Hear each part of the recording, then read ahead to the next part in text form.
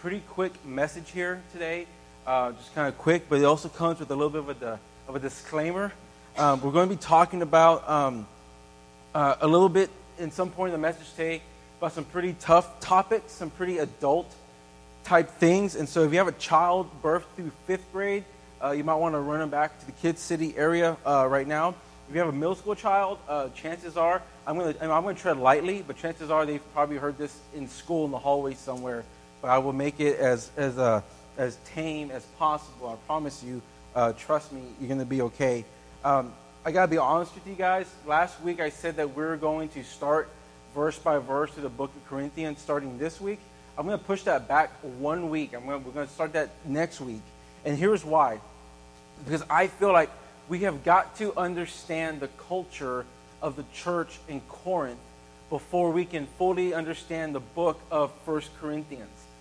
There's some things that are happening within the church body in the city of Corinth right now that I kind of want to explain, kind of give you some background to kind of marinate on. And then next week when we start going verse by verse, will probably take us through a whole year of the book, you'll be able to understand, like, oh, I get it. This is why Paul is saying this.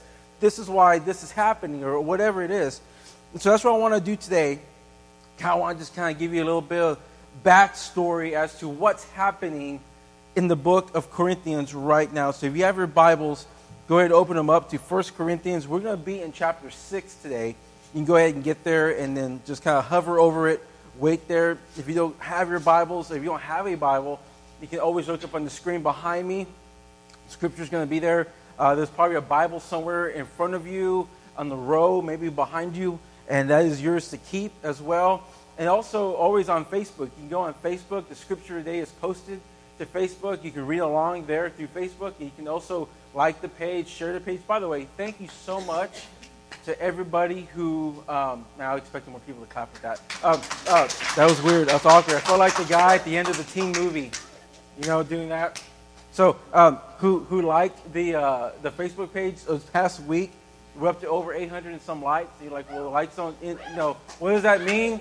Yeah. It just means that more people are going to hear about, what's going on here at the church. The more we like. So our goal was 1,000 by the end of the year. I think we're going to blow past that. So keep liking, keep sharing, get your family to like it, people you know. And so that was my sales pitch for the day. Okay, now back to Corinthians. The city of Corinth. The city of Corinth stood between two bodies of water. We have a map here for us to look at. Okay, it's a city that was in the country of Greece. Okay, the nation of Greece. And it sat between two bodies of water, the Ionic Gulf, which kind of tied into the Sea of Crete, and the Gulf of Corinth. And you're probably like already bored as heck right now. And that none of that matters to you other than the fact that it's right in the middle of this body of water, two bodies of water. And what that does is it was almost a bridge between these two bodies of water. Okay? So think kind of Panama Canal, kind of a quick way to get across so you don't have to go all around the whole, state of Africa, country of Africa. And so it was right there between two bodies of water, okay? And because it was between two bodies of water, it grew to be a major city in Greece. And what would happen was people would row their boat gently down the stream right here on one side of the body of water, and they would kind of get off the boat. They would walk the few miles across through Corinth, and then sometimes they would stop. That's actually current Corinth. The more ancient Corinth was towards the middle of that peninsula land place right there. And they would walk there. Yeah, I'm a pastor, not a geologist type guy or world guy. And they would walk their boat across. Later on in history, current Corinth actually has a canal built there now. Okay? And so people would just kind of ride their boat all the way through the city and through the canal. Okay? And so this made Corinth a major hub for the people of the day. I mean, economy-wise, they were booming. Diversity was just all over the board. These people were getting traders and travelers from all over the world that were funneling into this city to come to the city. And so because of that, people from all walks of life were there. They were gathering, and business eventually grew in Corinth. And Corinth became one of the most booming metropolises of the time. It became one of the most popular cities. It was a port city. And so people would come there, they would travel, they would stop for a while, they'd hang out for a while, they would trade, do business in Corinth, and then move on to the next town. I mean, different cultures, different lifestyles, different beliefs, different races from all over the world. I mean, it was this big bowl of soup of diversity in Corinth. And for Paul, this was a prime location to come and preach the gospel. I mean, he couldn't ask for anything better. I mean, people from all over the world come to one spot.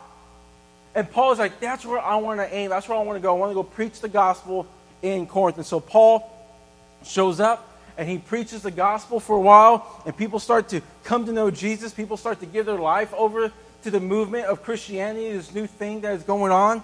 And as that happens, Paul kind of plants the foundations of what we know as the church in Corinth. People are coming to know Christ, and he's planting up a church, a group of believers living life together. And he stays there with them, and he helps them get started. He's put some time into them. He disciples them. He invests some time into the people of Corinth. And then, after a while, he entrusts them to continue the church, and he walks away, and he leaves, and he goes someplace else. He probably went to Ephesus and planted a church there, because this letter that he's writing is a letter back to the Corinthians while he's in Ephesus. And so he goes and he plants another church. Now, that's what he wanted. He wanted the church to grow. He wanted the church to do great things in his absence. He wanted the church, he figured, hey, these guys are good, they're mature believers, and as I leave, they're going to just blossom. That's not exactly what happened. That's not exactly what happened, as we're about to find out. Because this letter that Paul was writing is not a letter saying, hey, how's it going? How you been? What's up, old friends? Doing good? No, this letter is a letter for a call to repentance. This letter is Paul saying, y'all have messed up, and you need to make it right. Now, what could have ever happened to persuade Paul to write this letter and ask the church to call for repentance? That's what we're going to learn today. Corinth began to grow. The city, like I said, was in diversity, in trade, and businesses began to bloom and blossom, and the city as a whole became very wealthy. They were very wealthy. I would consider Corinth as the present-day San Francisco, Seattle, New York, South Bay, where Macintosh and Dell operate. I mean, there's some of the biggest, areas of the country where lots of people come and gather and start businesses. This is where the wealthy are at. This is where the upper class of people spend their time. This is where the rich are gathering. Corinth is the upper class type place to be if you own a business or do any type of trade with other nations. But here's the thing, though, because history will tell us that with rapid growth of any city and with the increase of wealth in any nation, anywhere, there is one thing that happens all the time. Y'all guess what it is? One thing that happened? Corinth quickly became an immoral city. They quickly became a city full of immorality. Because like anything that is really good, really wealthy, it quickly becomes corrupt and selfish, and then it becomes immoral. Okay, so just kind of stuff started going crazy throughout the city. Prostitution was running rampant because of all the people visiting and coming through. And so there was actually a temple in the middle of the city where they would gather and they would do their business. The women would gather and they would kind of set themselves out and they would do their business. There was also local bathhouses, think like a massage parlor. And people would come in and there was this big pool of water and they would gather in the springs. And the men would bring in their wives and they would actually offer their wives and they would share things in these bathhouses. And so it was a really corrupt, immoral type society where the rules of morality were just gone. Everyone was open to everyone. There was a guy in the book that was having relations with his mother. There was another stories of homosexuality becoming very common as well. We'll talk about that in just a little while. So what you have is rapid growth in wealth. You have rapid growing population in the city, and you have a rapidly growing population of immorality here in Corinth.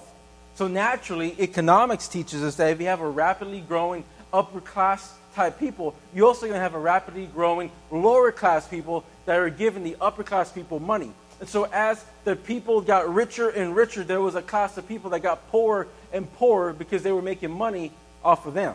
Does that make sense? You guys tracking with me on that? You got a higher class, you got a lower class. Very few people are middle class in this society. And so as they're supporting the upper class, the lower class people are more commonly just to have a more spiritual realm.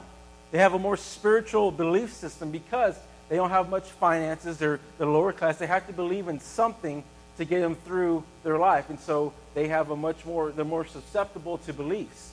And so naturally more people started coming in and teaching them about spirituality. And we talked about that last week, that more philosophers would come in. They would preach these flamboyant type messages and get them to believe their own certain way. And this is what's happening here. And so that was geometry, right? Or not geometry, that was geology, the location of the church. That was economy, the socio-economical status of the city. And now I'm going to teach you history, because history teaches us that when two large groups that are so diverse are in close quarters after a while, eventually these two groups of people will do one of two things. The first thing they will do is they will collide, that they will actually oppose each other eventually, that the upper class will oppose the lower class and they won't get along. The lower class will view the upper class as snotty and not want to be around them, and they will collide. It's kind of like Jesus. You either love Jesus or you hate Jesus. There is no middle ground with Jesus. If the middle ground is you hate Jesus. There is either love or there's hate. And that's exactly what happens is they're going to collide and they're going to oppose each other, okay? But the more common thing that happens is, the second thing that could happen is they will overlap. They don't just collide and stop. They actually intertwine and overlap. And this is exactly what is happening here in the city of Corinth. The two cultures started to overlap each other. And there was a small group of people who were just really sold out for Christ. Okay? So this group over here is sold out for Jesus. They love Jesus. They love the mission of God. They don't go to the bathhouses. They protest the working women of the day. They were against the lifestyle that is around. And then there's this other group of people that indulge in this type of lifestyle. They love it. They are intrigued by it. They always want to do it more and more and more. These are the people that don't care about religion. They care about what makes them feel better about themselves and what they do. And so these two groups of people eventually started to overlap. They started to overlap, and the church in Corinth that Paul planted was part of this group that overlapped. Y'all tracking with me on this? The group of Corinth, the church in Corinth, started to dabble in some of the things of the world. And they still wanted to be a part of the church. They wanted to do the things of the world and be a part of it. But they still wanted to be part of the church. They were living in the overlap. Living in the overlap. Instead of a church being a foundation for the gospel and a true proclamation of Jesus Christ, they stood, instead of standing against those things, they stood within those things. And Paul started to hear stories about this. He started to kind of see this becoming a major problem in Corinth. And so this is where he writes this letter. And the whole theme of the letter is you cannot live in the overlap of these two worldviews. You can't do it. Not only did he say you shouldn't do it, Paul says you cannot live in the overlap of these two worldviews. It is physically impossible for you to do as a follower of Christ. He won't let you do it. And here's why. 1 Corinthians 6:9 is what we're going to be today. We're going to read about three lines of scripture. I'm going to explain this to you guys. I hope I didn't get too nerdy on you guys. I'll try to be more preachy here over the next few minutes. I saw y'all nodding your heads. 1 Corinthians 6:9.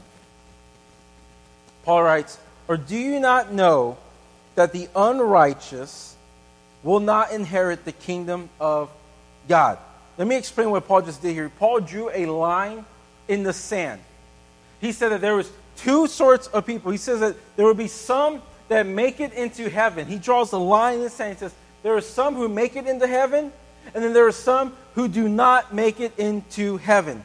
He says that those are the unrighteous people. The righteous people, you will make it into heaven. But those who are unrighteous, will not make it into heaven.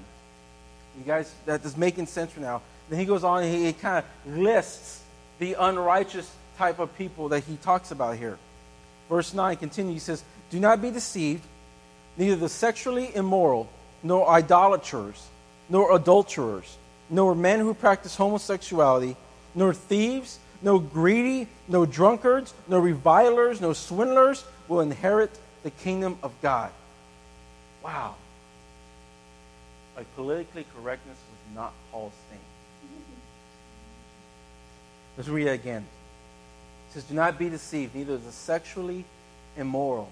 Those are the people who practice unbiblical sexual exercises and acts and things like that. The sex outside of marriage, stuff like that. It says, nor idolaters. Those are the people who love things more than Jesus. The people who have a hard time putting God first in their lives. It's a struggle for them. It's a legit struggle. People who, it says, nor the adulterers, men and women who are unfaithful to their spouses. It says, or men who practice homosexuality. And ladies, that means you too as well. Verse 10, it says, nor thieves, people who steal, nor the greedy. Those are the upper class, the rich, who want everything for themselves. No drunkards, no revilers, no swindlers will inherit the kingdom of God. Paul is saying here that there is an absolute, a clear distinction, a clear defining image between the children of God and the children of the world who love the flesh. He says there is a difference between them, and it's clear as day that you can see the difference in them. And he's saying that all of those who are children of God will not look like the children of the world. And the reason there is such a distinction between the two, and the reason why the children of God cannot walk or even act like the children of the world, is found here in verse 11. Keep reading here. Paul says that none of these things you will inherit, none of these people will inherit the kingdom of heaven. And he goes on and he says, and such were some of you. Such were some of you. Notice what he said before. The sexually immoral, the idolaters, the adulterers, the drunkards, the thieves, the greedy. He says that none of these will enter the kingdom of heaven. And he said, such were some of you. If you have a Bible, highlight, underline, circle, mark that word were with an asterisk beside it. Whatever it is that you need to know, whatever you need to do to remember that word today, mark it. Write in your Bible, word, circle it, big stars, whatever. Because it is key. It is key that you know this and understand this so that you can walk with Jesus in the right way. Paul says that these were things that you used to be known by. These were things that when people looked at you, they knew that you were identified with that sin. And he says now you have a new identity. It says now that you're not known for that, you're known for something else. And just keep reading the rest of the verse. It says, and in such were some of you, it says, but you were washed. I love that. You were this, but you were washed. Something happened in your life. Something changed. Nothing was the same. But something interjected into your life. It says you were washed. I love the imagery that Paul gives us. You were washed. He said all these things you were dirty and filthy and guilty of before the Lord, but now you are washed. That means, church, that you have become cleansed. That means that you are not that. You have become clean and new again. And just like a dish, you're washed. Why do we wash dishes? Why do we wash dishes? Come on, ladies. I'm sorry, I wasn't directing that to ladies. Men who are good husbands. Come on, so you can use them again. That's right. You wash a dish because it's dirty, it's filthy, and no one want to eat on your old barbacoa taco plate that you got going on there, okay? You want to wash those things. You want to wash them and make them new and good again so you can use them again. Amen? The Lord, our God, and our Father has washed us clean of our sins if we choose to believe that. Some of you guys, that's all you need to hear today. But wait, there's more. He did that. Check it out. he did that, and he did more than that, okay? Continue reading. It says, you were washed, but he washed you. And then it says, you were sanctified. And I'll get back to that one just a little bit. It says, and you were justified in the name of the Lord Jesus Christ and by the Spirit of our God, okay? I want to end with being sanctified. I'll come back to that. But what justified means is simply this. He says that you were justified. It means that while we were in a relationship with God, our sin caused us to be on bad terms with God. And we incurred a certain debt because of our sins that had to be paid. And the only way that we could be paid in full or justified in full was through the death and sacrifice of Jesus Christ. And Paul is saying that you were justified wholly, completely. No matter what you do, you are paid in full because of the justification of the blood of Jesus Christ. Amen? Amen. Come on. That's good stuff right there, okay? I didn't even write that. It's like it came out, okay? Our sins did that to us. They pulled us away from God and made us incur a debt that had to be paid simply by death. And Christ Jesus stepped in and paid that debt for us. You were justified. Then Paul goes on and says all these things again. You were sexually immoral, the idolater, idol worshippers, the adulterers, the drunkards, thieves, greedy, all of those things. He says, but you were washed. He says that you were justified. And listen, church, he says you were sanctified. You were sanctified. And we all know what sanctified means. I'm going to tell you anyway. The word literally means that we were made holy. That we were made righteous. That we were made holy. Sanctification is usually a process that happens throughout your life as you walk through Christ. You say we are being saved, working out our salvation through fear and trembling. We're being sanctified. That's a process. And that's true. I mean, it is a process. Every day we learn to be something better. Like John Piper was saying, more holy, more righteous. We are being sanctified in the process. But I cannot help but wonder and notice that Paul did not say you were being sanctified. He said you are sanctified. He says that in this moment, as soon as you're washed by the blood of Christ, as soon as you're justified by the death and resurrection of His Son, you are made righteous and holy and sanctified in the eyes of God. You've become holy to Almighty God.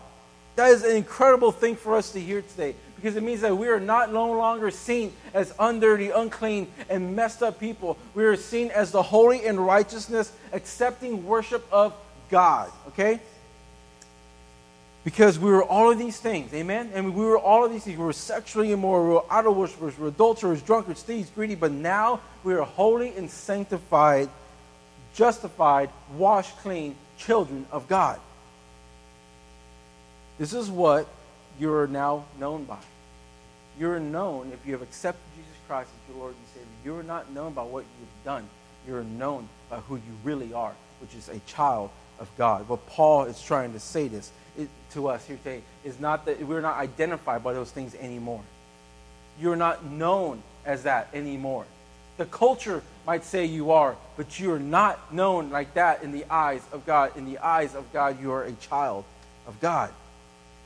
You don't do those things anymore. That's not who you are. You are now made new. Because you're made new, you cannot live in that lifestyle anymore. It doesn't work. You can try it, but it does not work. Check out Philippians 1:6. Paul says in Philippians 1:6, it says, and I am sure of this. It says, I am sure of this, that he who began a good work in you will bring it to completion at the day of Jesus Christ. It's simply saying, God is not done with you. Okay? He is not done with you. He is working in your life. He is sanctifying you in His image, in His eyes. You're a child of God, and He is training you up to be the sanctification, actual child of God that you are called to be. He is not done with you. The overarching theme that Paul is trying to tell us today, that we were once children of the world, living in the passions and desires of our flesh. doing the things that were against God. But through the washing, sanctification, and justification of Christ, we can be now known as children of God. And God is working in us, molding us, modeling us, working to make us the image of God that He wants us to be. It's exactly what He is doing. Amen? Now here's a question that we're all going to ask at some point in our lives. You might say to yourself, Pastor, that's awesome. You say I'm a child of God, that's cool, that I don't have to live in the overlap anymore. Then why do I struggle with sin? That's a good question, right? I mean, you guys have asked that question. I mean, we all have. I don't care how old you are. You've asked that question. Why do I struggle with sin? If I am a child of God, a holy, righteous, as Scripture just said, sanctified, justified, washed child of God, then why do I struggle with sin? Why do I struggle with sexual purity? Why do I struggle with putting God first in my life?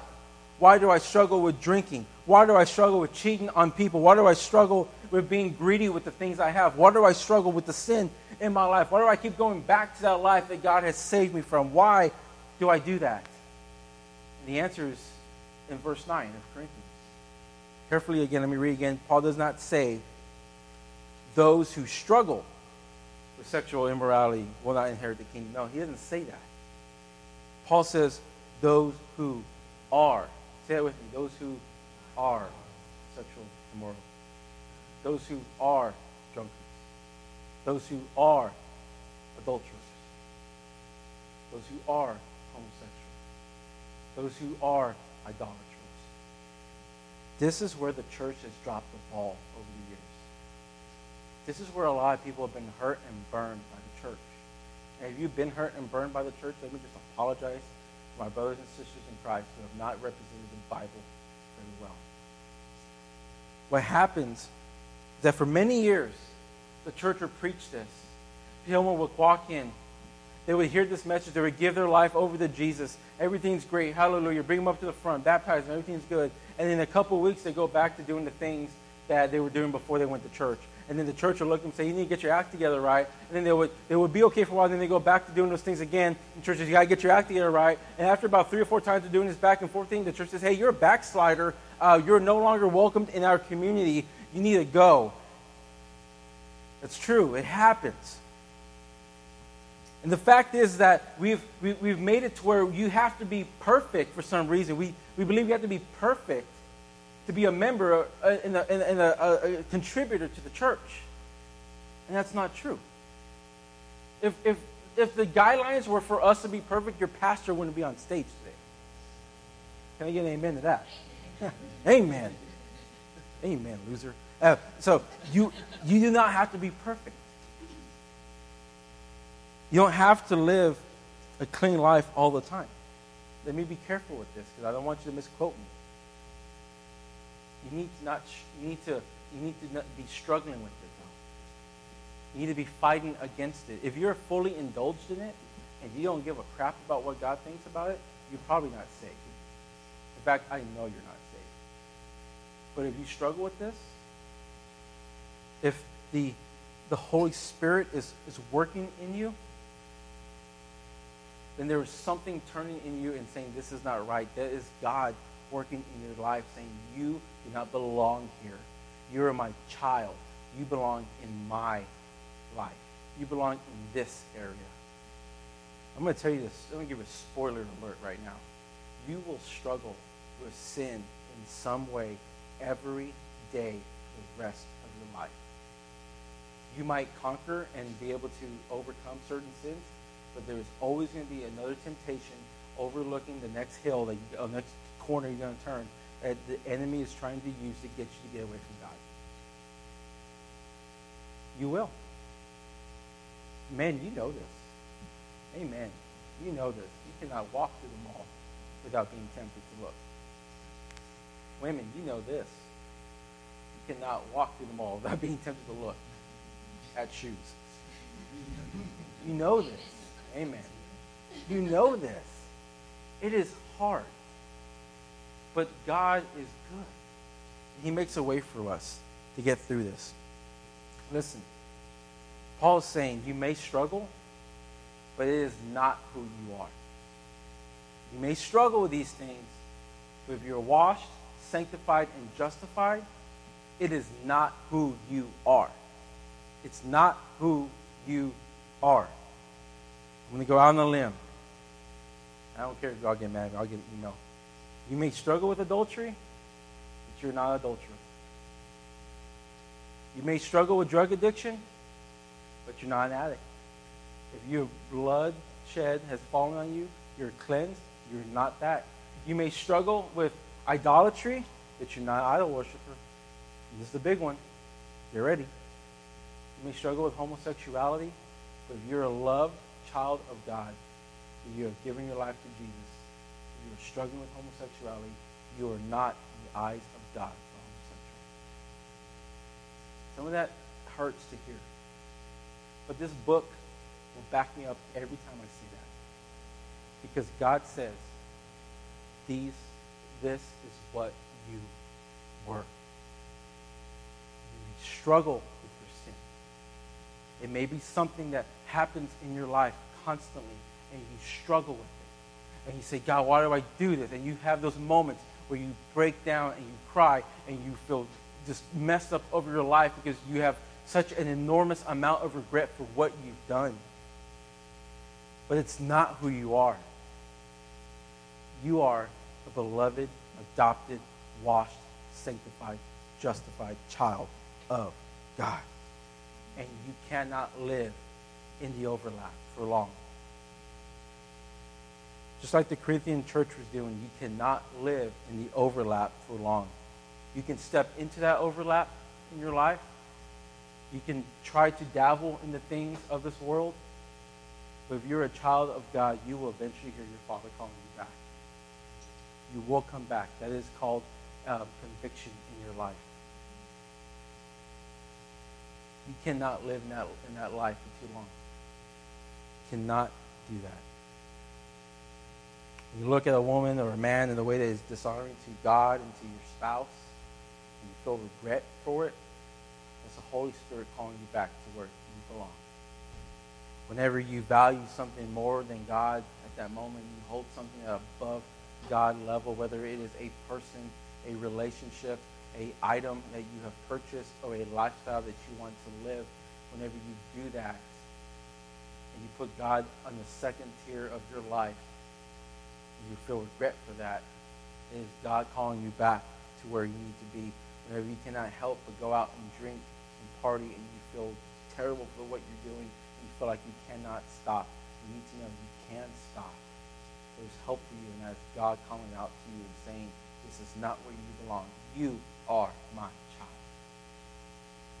When you sin anyway against God, and you start feeling regret, that is Him calling you back. I want to ask you this two-part question to end this. I want you to answer this honestly and with courage. And Jorge's going to start playing as we wrap this up right now. I want to ask you this honestly, because this is a safe place here at Impact City Church. Amen. We don't judge. We hold each other accountable.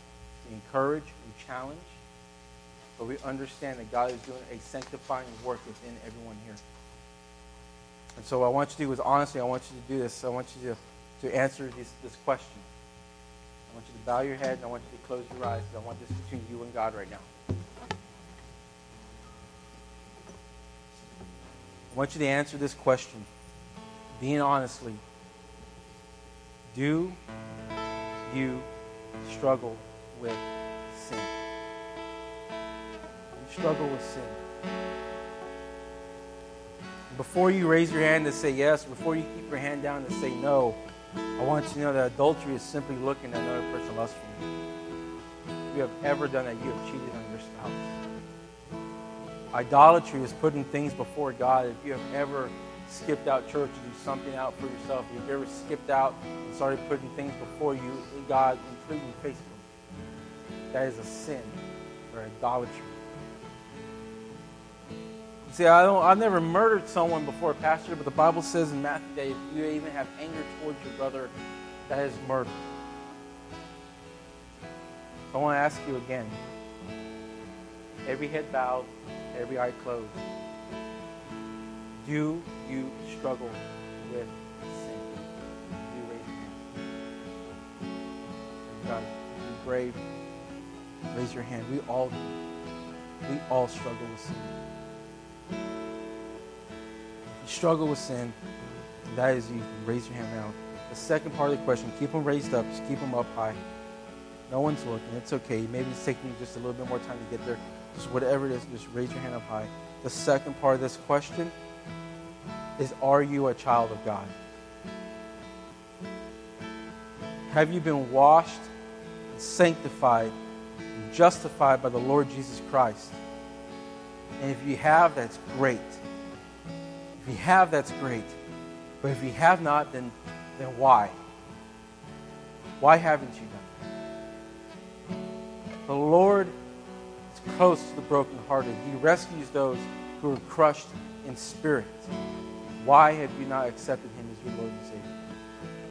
Maybe you got pride. You can take care of that.